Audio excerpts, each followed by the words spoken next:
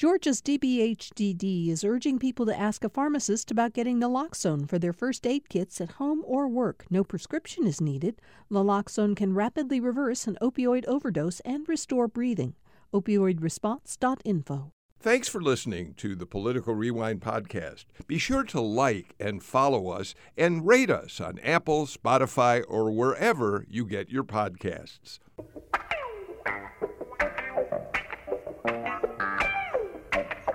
Welcome to Political Rewind. I'm Bill Nigut. I certainly don't have to tell any of you out there, it's St. Patrick's Day, which is really a very big day here in Georgia. And in just a few minutes, we're going to actually get an on-the-ground report from Margaret Coker, who's joining us today and tells us she is right at the place where they're staging for the major St. Patrick's Day parade in Savannah. And we'll get to that in a minute as I introduce the panel.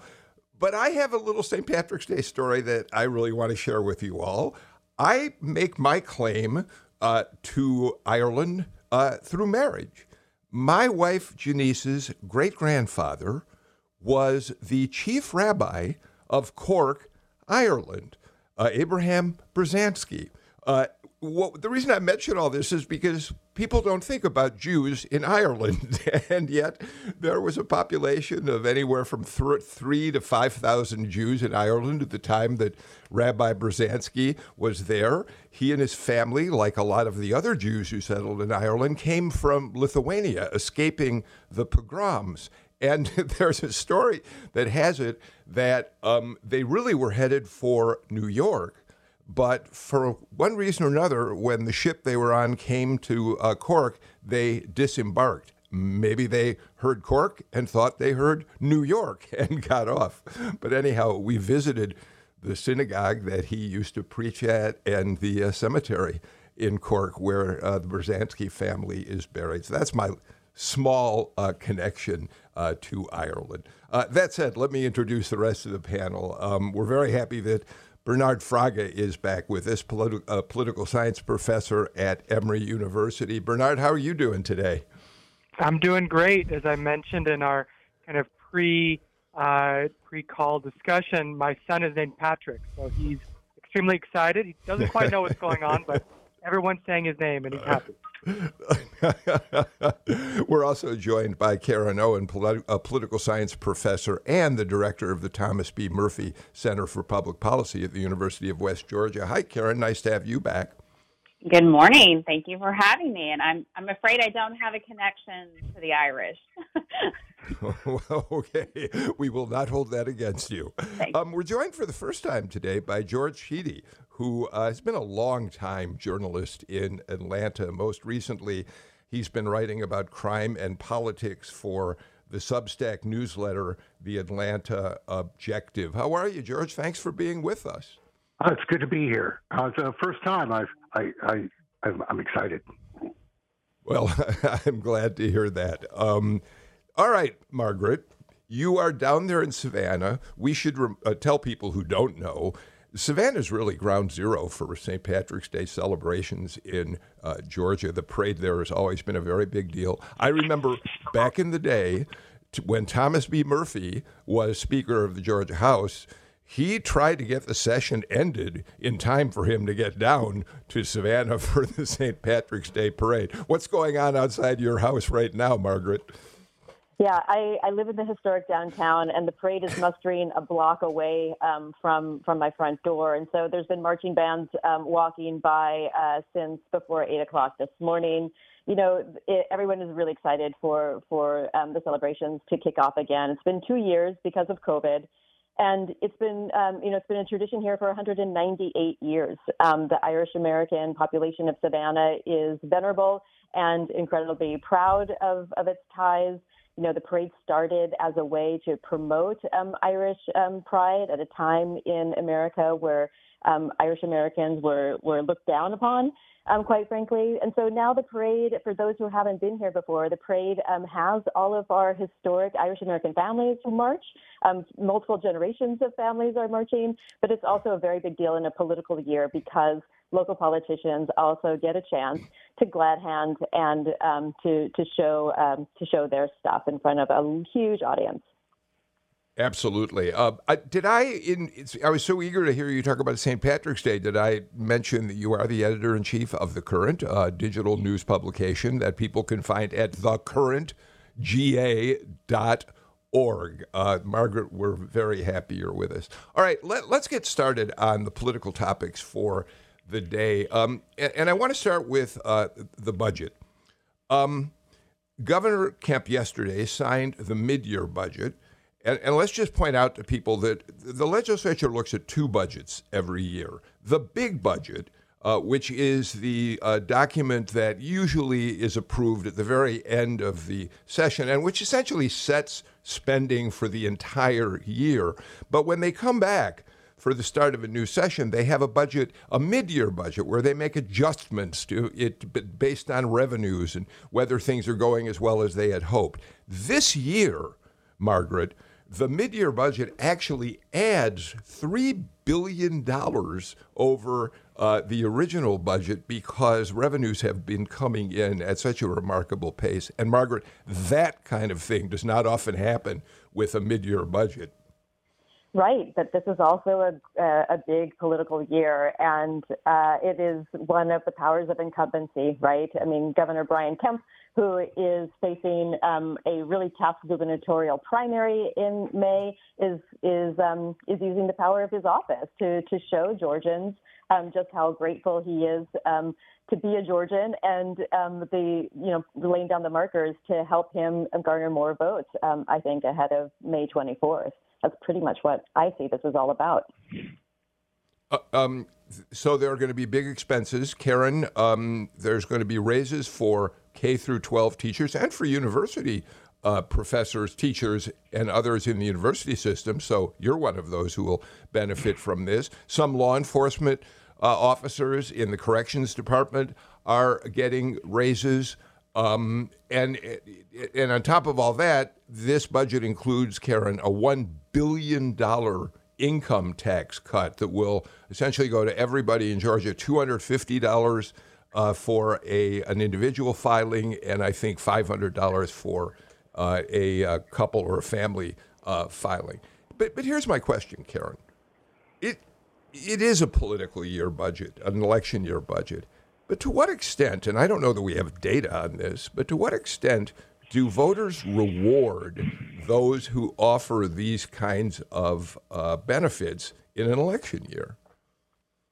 So I'm not sure that I know the exact data on whether voters are actually looking at what's coming through on the budget numbers. But I would say that in an election year, politicians pay particular attention to their constituencies and those that they know are turning out to vote. Historically, here in Georgia, we know that teachers have had a very powerful influence on who is elected as governor. And so Brian Kemp made a promise in 2018 that he would provide bonuses and raises to the K through 12 teachers, which they are still waiting on, and they're going to get that $2,000 bonus in this. For the state employees, yes, as a university employee, I'm included in that. But I think we also have to remind our listeners and everyone in the state that since 2010, the state has had a lot of reductions because of recessions and things that they had to pull back in the state budget. And so employees were not provided raises. This is making up for some of that. Also to address high turnover that's happened in state government, where through the pandemic, people have left state government and taken private sector jobs, which were available in the state. So voters will pay attention, especially if this tax refund comes at the right time in the next few weeks, right, where they'll see a little bump, maybe go out and be able to spend it. It can be helpful. It's just also, too, what's lasting? Can we continue to see the growth in the state through the budget where we can add some of these supplemental pieces back in and reward those that are working or, providing jobs to in the state? Bernard?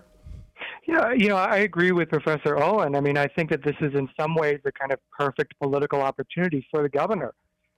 Facing a primary challenge from the right, he's able to say, look, I'm giving people a refund, right, a tax credit, in this important election year.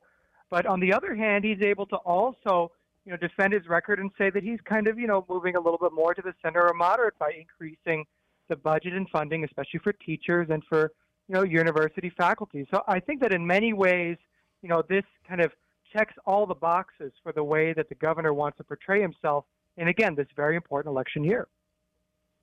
Yeah, George, I think it's important to point out, George, that this may have some election year benefits for the governor, but it is also true that I don't think many people would argue with increases in some of these areas for salaries are a bad idea. And, George, we should remember that Governor Kemp, when he ran for election the first time around, promised teachers a $5,000 pay hike, and this will complete that promise, George.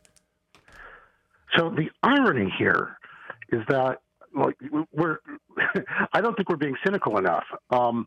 Yes, there's going to be spending that's going to be politically popular, but there's spending that is necessary from a policy perspective that isn't happening, even though we've got a bunch of money. There's a huge problem with the Georgia prison system. The murder rate in the prison system has increased 7-fold. Probably more. We can't tell because nobody in the prison system is being forthright about what's actually happening in there right now. The budget increases prison salaries, like for wardens, guards, by $5,000 a person like it does for everyone else. But that's not actually enough. It's not enough to attract employees from going to work at Walmart where they'll actually make more money. The thing is, there are no votes for spending money on prisons because, people don't seem to care that 50 people have been murdered in a jail cell in the last 12 months. So, by the way, George, we should just a minor correction. The raise for the corrections officers is $7,000. They're getting a bit more than other employees of the state. The governor also, as long as you mentioned prisons, though, Margaret, he's put something like $430 or so million into a plan to buy and build a private prison. He says that's because they want to replace the rundown and dangerous facilities, Margaret. Yeah, Georgia prisons have a terrible reputation. I was covering the state murder trial for Greg and Travis McMichael and Roddy Bryan, of course, who were convicted of murdering Ahmaud Arbery. The plea deal that the McMichaels were trying to get from the federal authorities was to serve time for a hate crime sentencing in federal trials instead of Georgia state prisons. Everybody knows that is a terrible place to be behind bars and serve your time. Everybody knows who works there. That's a terrible place to work. Attrition is horrendous. There's also, I think, an enormous amount of controversy within policy circles, public safety experts about the need or desire to privatize prison systems across America. There's a lot of literature and policy studies out there that show that privatized prisons might be great for the company that runs that prison, but isn't so great for communities. It isn't so great for recidivism. It isn't so great for a lot of other metrics that Georgians should think about and care about. Just a couple more notes about the budget before we move on. Karen, when I mentioned that they're putting more money into schools, the mid-year budget actually calls for new spending of $390 million for K through 12 schools. But that's not an increase in spending. That, in fact, is restoring spending cuts, which the legislature made at the beginning of the pandemic because they were concerned that revenues were going to slow down dramatically, right? Yes, that is true. And I was going to also say, historically in Georgia, the governor's budget for the big budget, they have done a pretty conservative estimate of what they're going to spend in the hopes that the revenue will remain high so that they can come in and have these mid-year budget adjustments where they can actually go back in and fund additional projects. And really, for a long time, even under Speaker Murphy and our other appropriations chairmen, this is an excellent time in this mid-year and supplemental to fund some pet projects back home and see that you were giving back to your districts.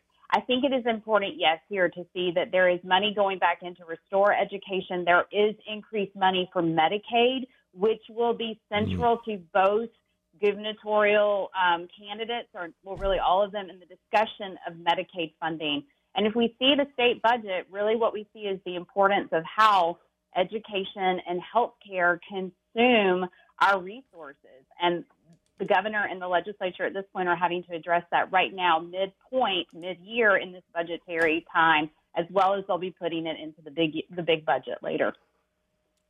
George, another quick note about the budget, and to put it in the context of the election year, Governor Kemp has these big income tax cuts he's putting in place. But when David Perdue announced he was going to run for the Republican nomination for governor, he said he was going to completely eliminate the income tax in Georgia, George. We've heard this before. It's never going to happen. And it's pandering. It's just pandering to the electorate. And here's the thing. I actually think that the public is perfectly aware that it's pandering in exactly the same way that the fair tax folks would go on and on. There's a small constituency of conservative, mostly Republican voters for whom this is exactly what they want to hear, because it's the reason they're Republicans. And for the rest of us who actually want, a functional government, it's noise. Bernard, it does feel as if this promise to eliminate the income tax, as George said, is wishful thinking. Well, I think for Perdue, he's trying to find room. He needs to find room politically to maneuver, to show that he's more conservative than the governor, something beyond just, the kind of election situation, controversy, whatever we want to call it, the fraud allegations brought by the former president. So, he has to do something, and, saying going to get rid of the state income tax is one possible maneuver, but I agree it's highly unlikely, and it would be a very, very, very large shift in terms of the way, the government operates, and the state government has to operate, of course, as well. Margaret, I think the figure, if you eliminate the state income tax, is a loss of revenue of, I think it's $14 billion. I'm not sure if you have that figure, but I think I'm pretty close to what the estimate is. Yeah, I'm sorry, I don't have that figure to double check you, Bill, but I think that is about right. There's a lot of issues that both conservatives and progressives, Democrats and Republicans, both know that need to get funded. We need funding for public schools. We need funding for public safety. We need funding for our roads. We need funding for the men and women that actually go out and help us have safe elections. There's one thing to want to be parsimonious and one thing to have balanced budgets, and it's another thing altogether to say that we're not going to have a healthy tax base in order to have a functioning government, like George said. Lawmakers are also in the process of voting for an increase of their own salary. I'm sorry, that those two things just don't go hand in hand, do they? Lawmakers need to be professionals. They need to get paid to do their jobs. And I think that civil servants across the state of Georgia also deserve to have the amount of money necessary to do a professional job for the rest of us citizens of Georgia as well. So let me be sure I understand. We talked about this on the show yesterday, and I think the panel agreed that although, raises for elected officials are never generally popular out there, it isn't as if members of the legislature are making a lot of money for the amount of work they do. You're saying the same thing, right? I am saying the same thing. If we are going to have a professional government and professionalized civil service class, we need to pay them at a wage that is commensurate with experience and with talent.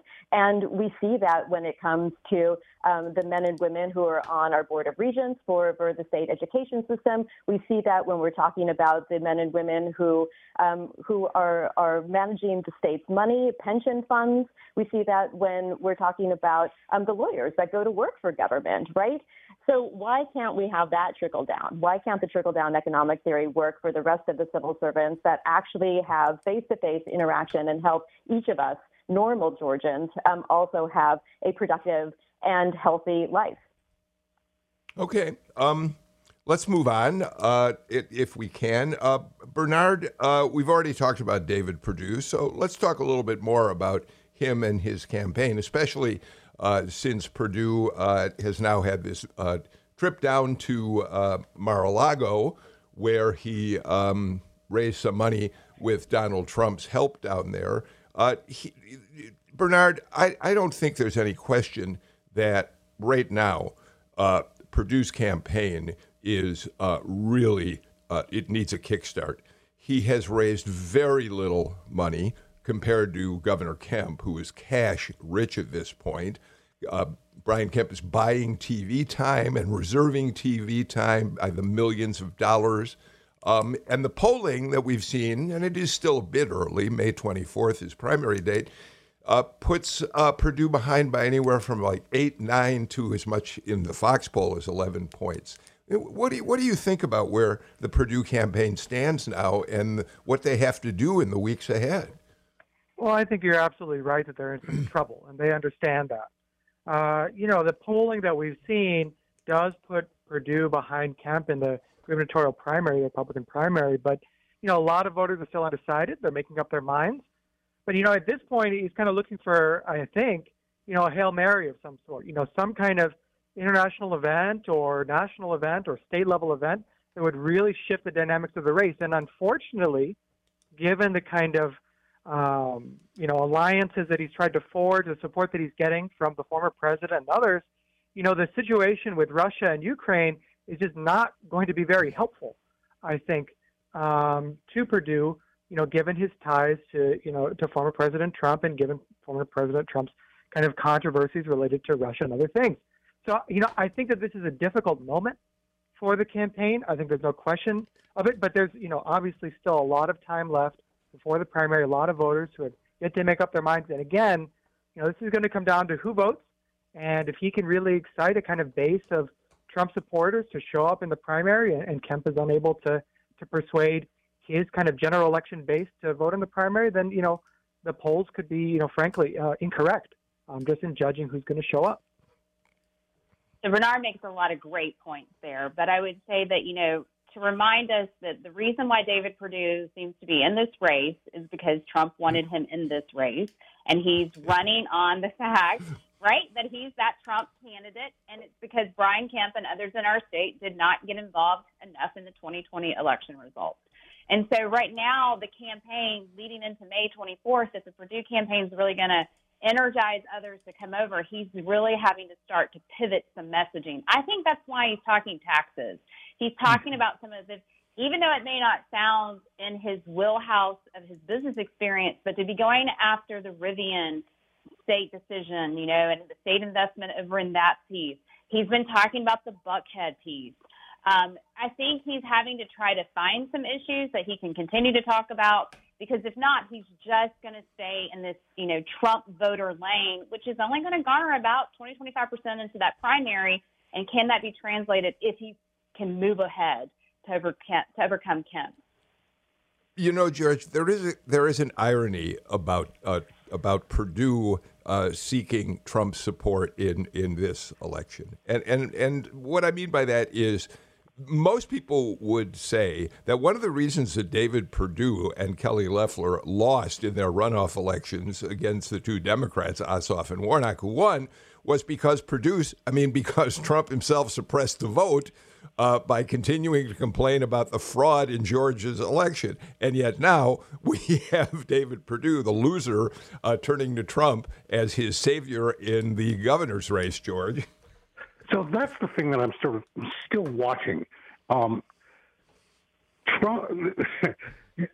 can steal Georgia away for Democrats again. And it really depends on what the tenor of the race between Perdue and Kemp looks like the day after the primary. Because I'm still wondering if Perdue has sour grapes, claims that, this one was an act of fraud too, and I should have won, and then effectively tells his voters to stay home in November because Kemp can't be trusted. In a close race, that kind of defection amongst Republicans will cost Kemp a reelection. Things look really ugly and nasty between the two of them, at least like a couple of months ago. I've got to imagine that's going to start up again unless someone like David Ralston gets the two of them in a room and says, hey, you're going to screw this up for everybody if you don't figure out how to be nice. I suspect that's an unlikely scenario. But Margaret, you published a really terrific piece that really speaks to all of this, and I want to talk with you about it. Craig Nelson wrote a piece about an event at a breakfast, a Republican Party breakfast down on the coast, which featured both David Perdue and incumbent Congressman Buddy Carter. And one of the points, of course, that the piece makes is that Buddy Carter was in a somewhat awkward position there. He hasn't endorsed anybody. Here's Perdue trashing Kemp at the breakfast, Buddy Carter trying to keep his head down. Talk about that a little bit.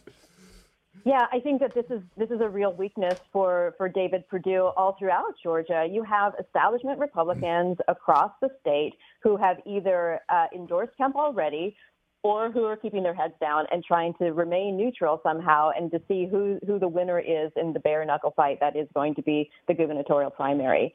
So we had a taste of it here in Chatham County last weekend. The Chatham County Republican Party had a regular breakfast event, and David Perdue was there as the keynote, and Buddy Carter, our first district representative, also attended.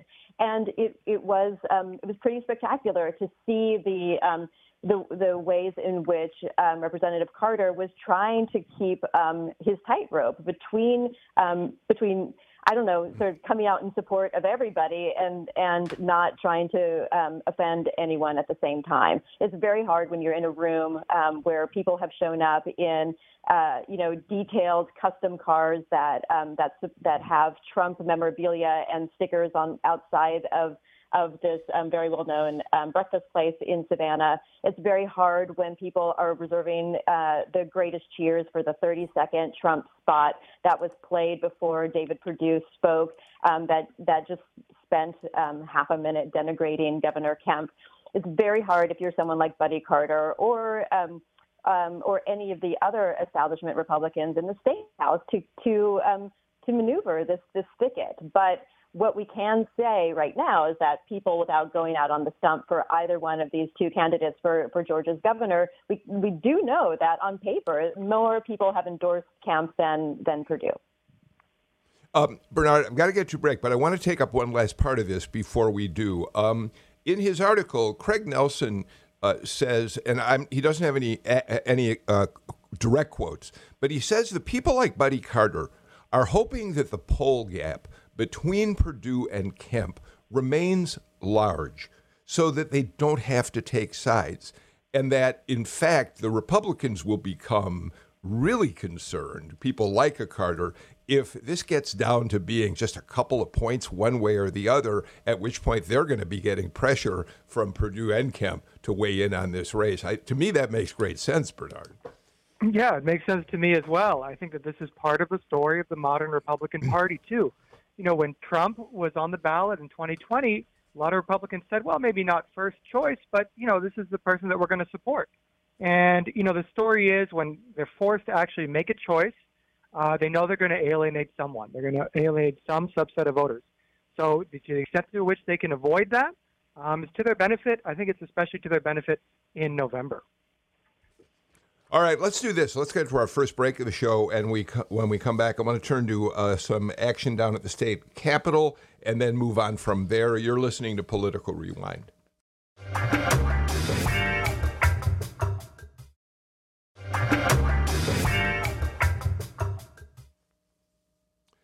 Karen Owen, Margaret Coker, Bernard Fraga, and George Chidi join me for today's Political Rewind.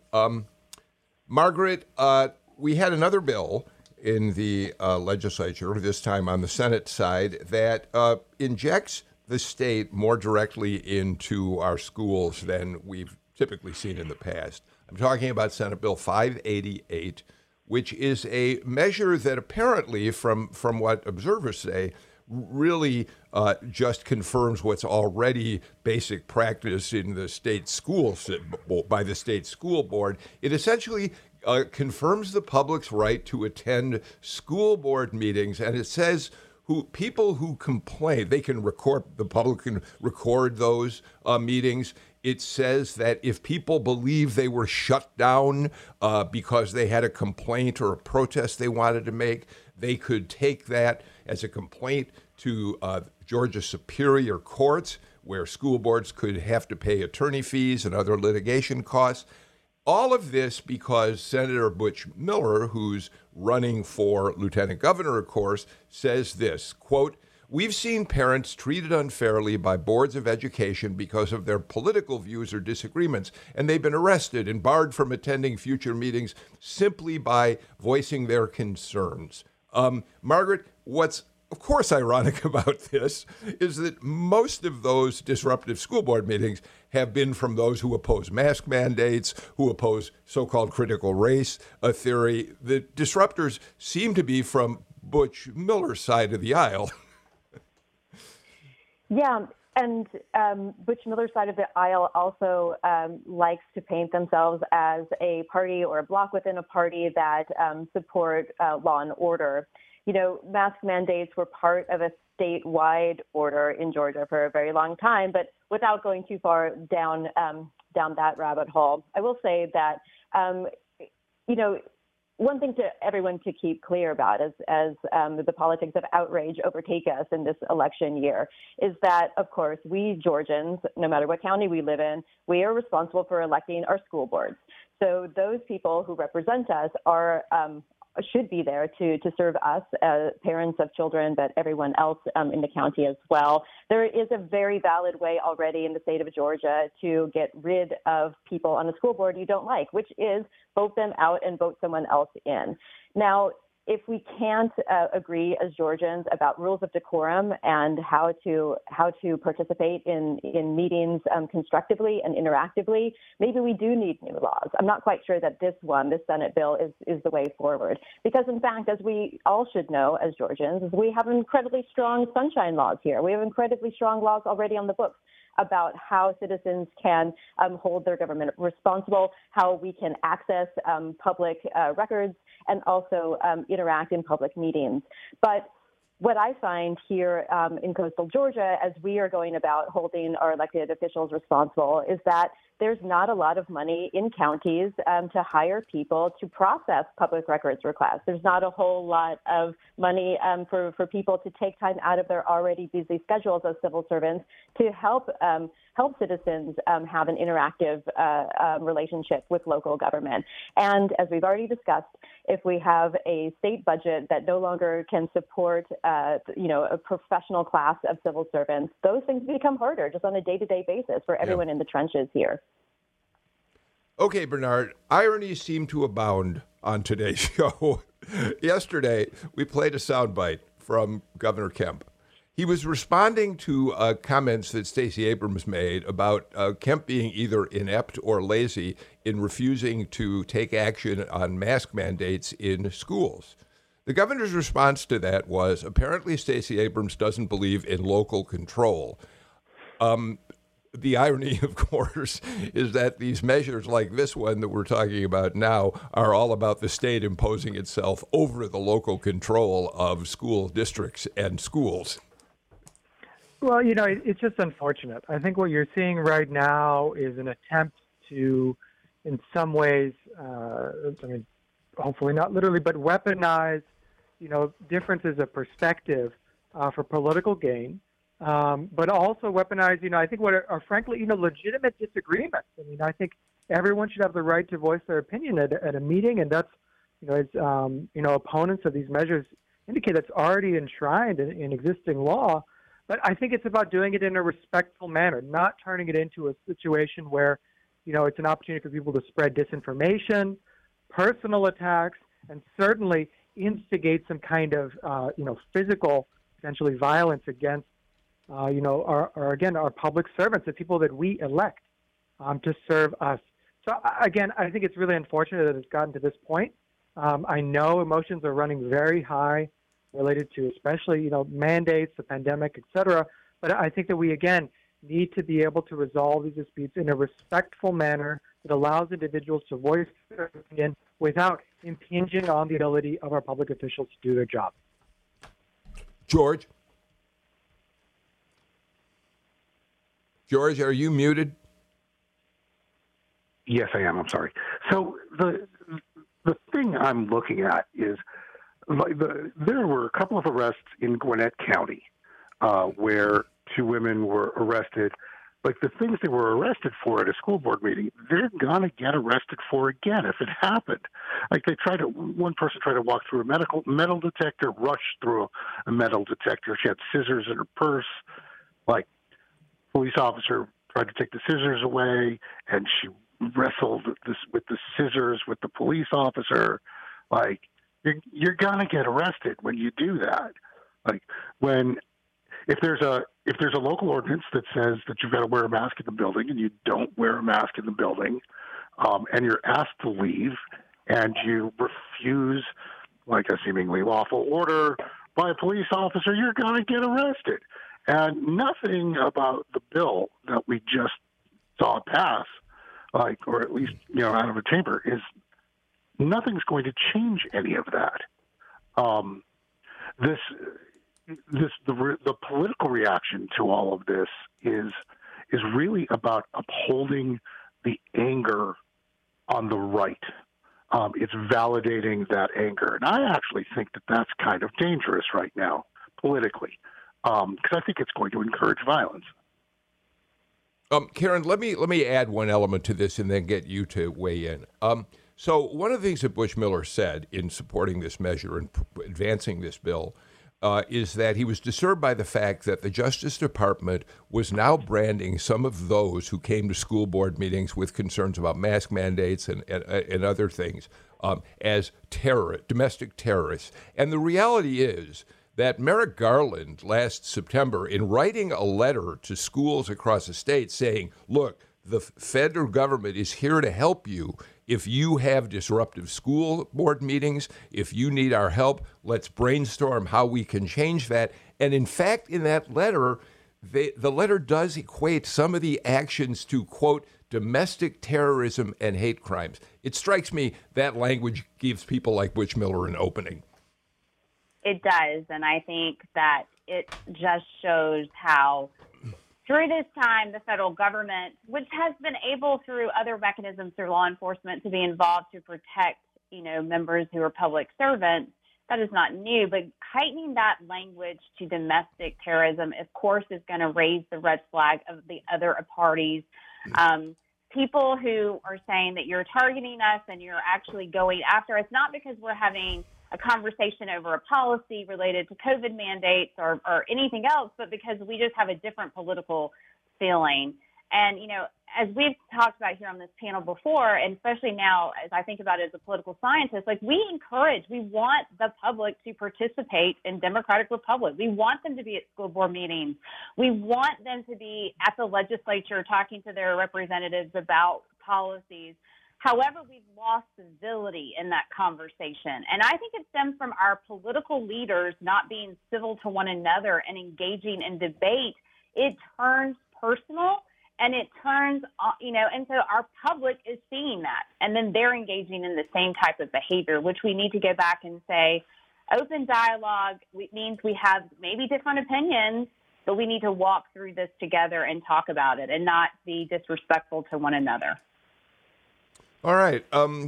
Let's do this. Why don't we take our final break of the show today, and we'll come back with a lot more to talk about on today's edition of Political Rewind.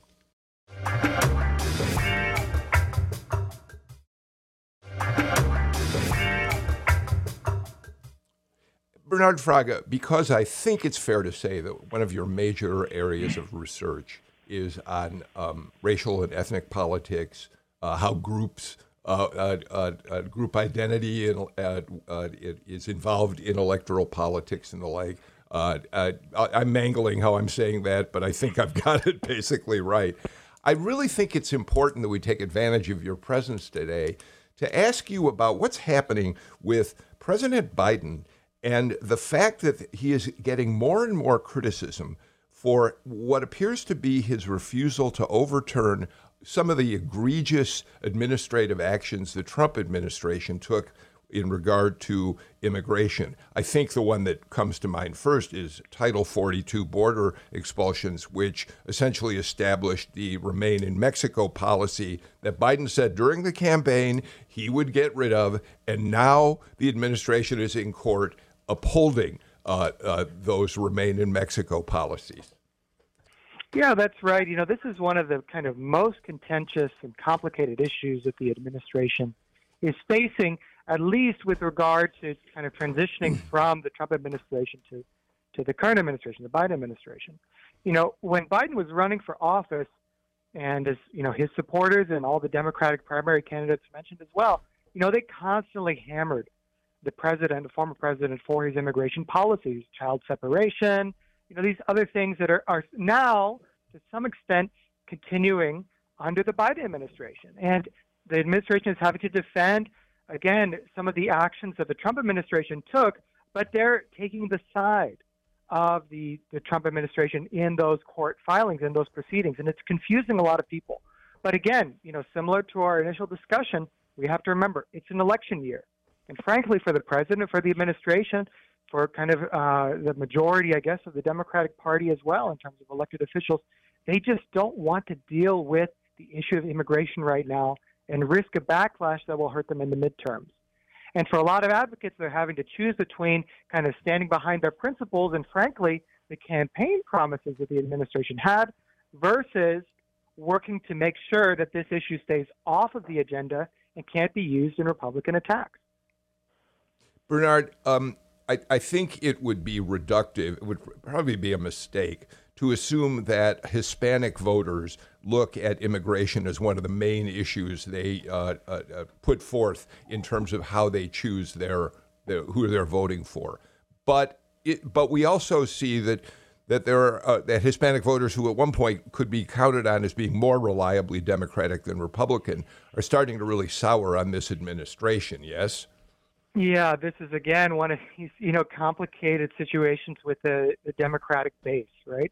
You know, what we saw in 2020 was that across all racial and ethnic groups, the primary concern was COVID, obviously. And related to COVID, especially the economy and the potential impact of mandates and shutdowns on the economy.